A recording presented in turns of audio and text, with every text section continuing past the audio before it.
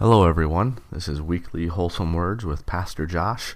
Today we're going to look at a wonderful verse in Romans chapter 8.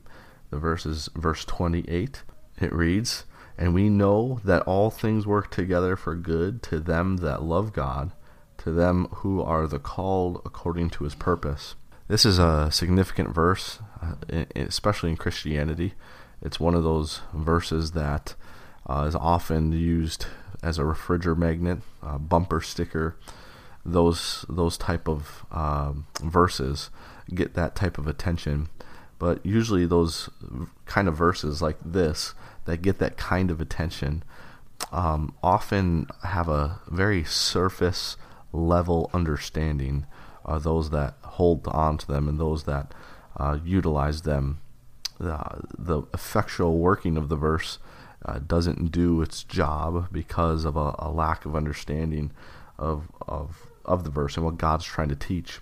This is one of those verses that, because of the way it's written, because of what it says, it can just kind of grab that and become a popular verse instead of understanding the depth of the verse and to gain the full measure of the profitability that God wants us to have from a verse like this. Today what I want to talk about is, I want to talk about this verse in general, but then I also want to talk about how is it that all things work together for good. So let's begin to look at it. We are here in Romans chapter 8 when you're dealing with this verse. There are some things that Paul has said before this. Obviously, you have basically 8.5 chapters that he's given that this verse relies upon. Also, it's looking at 7.5 more chapters ahead of it. So it's kind of the halfway point, in one sense, Romans chapter 8 is, of the book of Romans. And it's what I call a gateway or a bridge chapter in the book of Romans. And what's taking place here in the book of Romans is Paul has just got done dealing with our sanctified position in Christ in Romans 6, that we can't put that new position in Christ under the law. And then he described how it is that we are going to live under grace and the mechanics of that. And he set that forth in Romans chapter 8 in the first 13 verses, that we're going to mind the things of the Spirit. And when we mind the things of the Spirit is going to quicken our mortal bodies to basically to restrain sin and to live unto God. And therefore, through the Spirit, we're going to mortify the deeds of the body and live unto God. And we're going to do that as a son of God, a son and daughter of God, and we're going to be led by the Spirit of God. And all those things are spiritual things that the New Testament has provided us. And that New Testament provisions, those spiritual things of the New Testament, is what Paul's ministering to us here in the book of Romans. And therefore, when he talks about being led by the Spirit of God, you're getting the details of how God is going to, how you're going to function and live, as he says there in verse 13, ye shall live, how you're going to live, how you're going to walk after the Spirit. Well, he's going to lead you, but lead you in what? Well, you go back and look at the details of that new covenant in Jeremiah 31 as God was covenanting it with the nation Israel. Today, he hasn't given it to us in covenant form. We've just become beneficiaries of the spiritual things by God's grace. And so we're not his covenanted people. I wouldn't even say that we're under the New Testament, but we get the spiritual things of the New Testament. And so part of that is God is going to write his law on our in our inner part, in our inner man, basically. And therefore you have an issue of the Word of God being dealt with there. The law that he mentions there in Jeremiah 31, my understanding is not the law of God, the law of Moses. That's going to be another law, because the new covenant is not that like he made with Israel's fathers, like the old covenant. And therefore it's got to be a different law. And that's what he's set forth here in Romans chapter 8. If you look at verse 2, he says, "For the law of the Spirit of life in Christ Jesus hath made me free from the law of sin and death." The law of God, as Paul describes the mechanics of it, had the law of sin and death attached itself to it, as it were, and took occasion by the law of God to function as the law of sin and death. But now there's a new law, the law of Spirit of life in Christ Jesus. And we are in Christ Jesus. We learned that from Romans chapter 6, verses 1 through 11. And now there's a law. There's going to be an operating principle of the Spirit of life in Christ Jesus. And that's what the Spirit's going to do. He's going to lead us. He's going to lead us in the Word of God. And as a son of God, and as we've received the Spirit of God, the Spirit of adoption, there's this particular things that the Spirit of adoption is going to get accomplished in us. Now, that's all we need to know right now to come to understand Romans 8, verse 28. The Spirit of God is going to lead us in the living words of God to educate us, and thereby by that education and by those words that the Spirit leads us in, live unto God in the details of our life. Now, bring that understanding to verse 28, and let's read it again. "And we know that all things work together for good to them that love God." Now, Paul is this issue of "and we know." It's the way in which he's writing it here. He's informing us right now that all things are going to work together for good, and he says that all things work together for good. And the question, at least when I read this verse, as I ask, will all things work together? Well, when you have a category of all things, that doesn't leave much else. When you have all things work together, well, how can all things work together with anything else? We have to think of something that the context is dictating to inform us about how all things work together with what.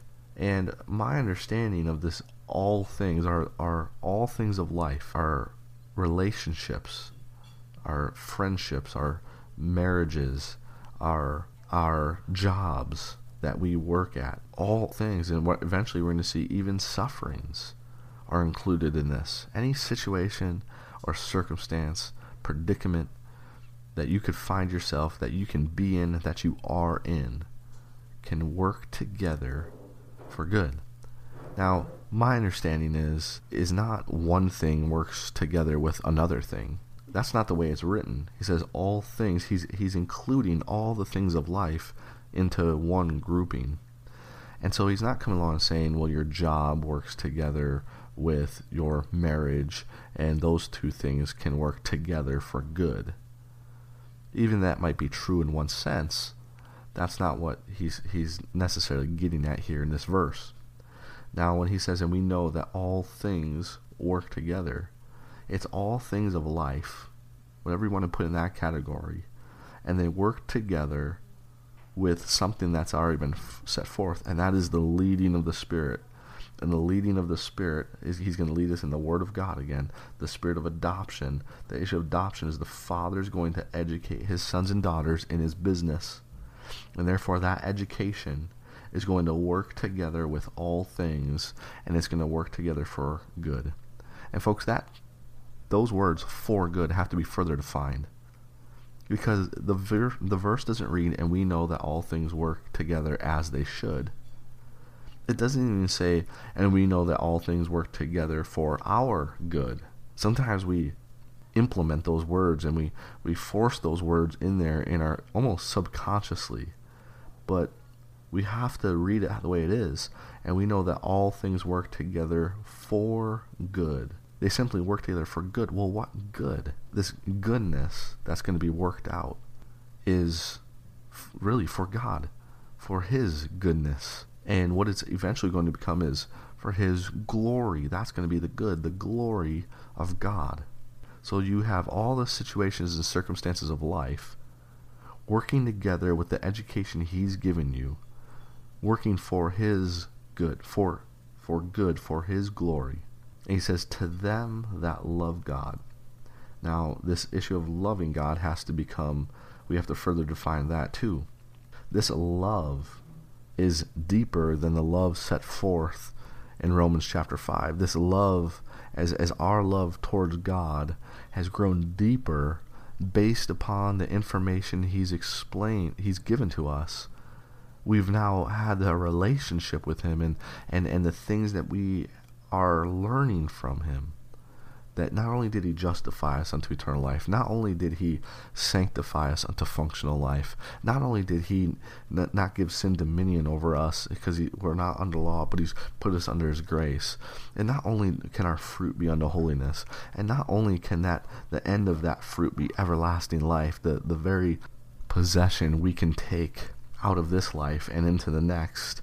Not only did he make us, did he give us the spirit of adoption, and the Spirit's going to lead us.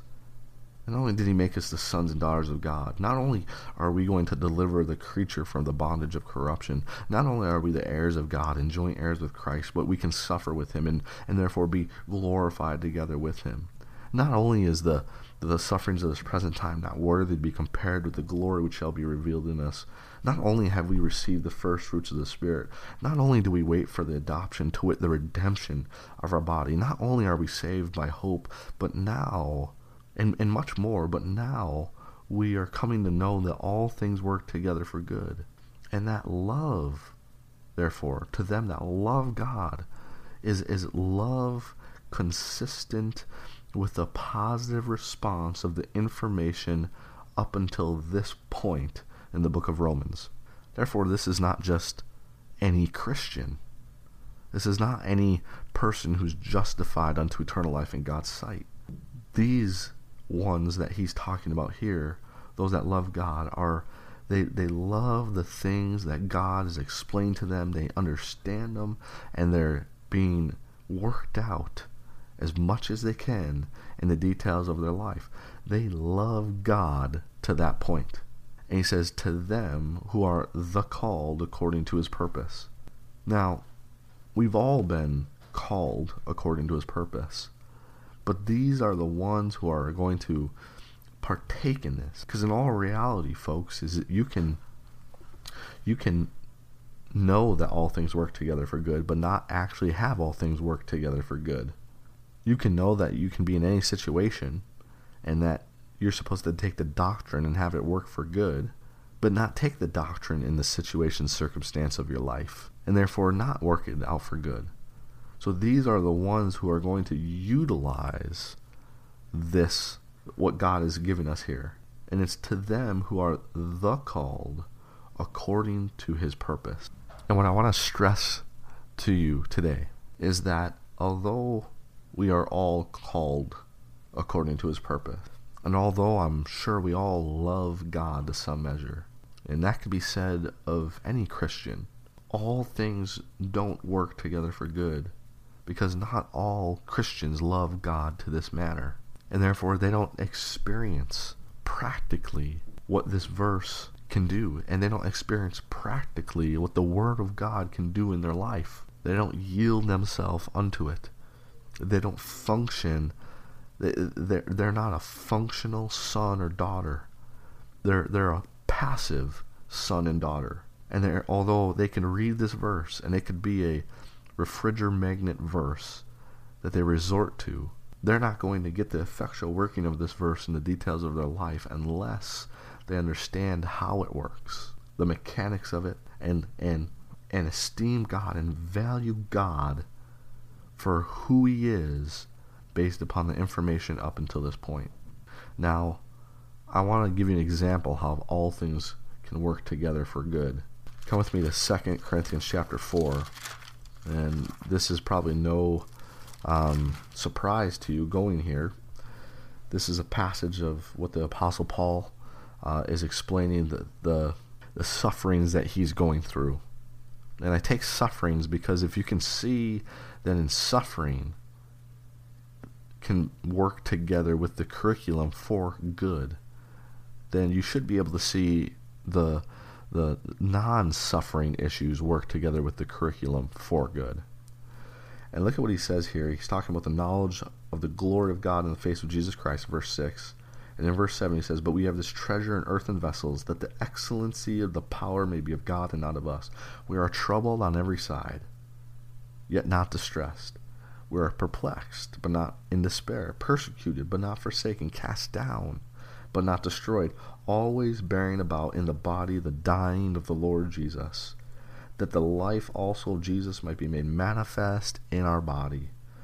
And he goes down and look at what he describes here. He's going to use the terminology. Look at verse 15 of 2 Corinthians 4. "For all things are for your sakes, that the abundant grace might through the thanksgiving of many redound." It's for our sakes, but this is what it's going to work. It's going to many redound to the glory of God. "For which cause we faint not. But though our outward man perish, yet our inward man is renewed day by day. For our light affliction, which is but for a moment, worketh for us a far more exceeding and eternal weight of glory." What it's eventually going to work is glory.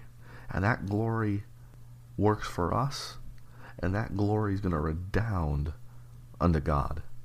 And therefore it is true, folks, that all things can work together for good, for the glory of God, and work for us glory. And that's the way God's going to get his business done today. Have the word of God work effectually in you, in any and all things, situations, circumstances, predicaments of life, and work them for the glory of God, and therefore ours as well, in the life that is to come. Because when we manifest and put on display the effectual working of God's word in us in an outward manifest form, that's bringing glory to God. We're manifesting the knowledge of his Son, the Lord Jesus Christ. We are functioning as Christians, ones that are like Christ, not only in knowledge but in our conduct and behavior.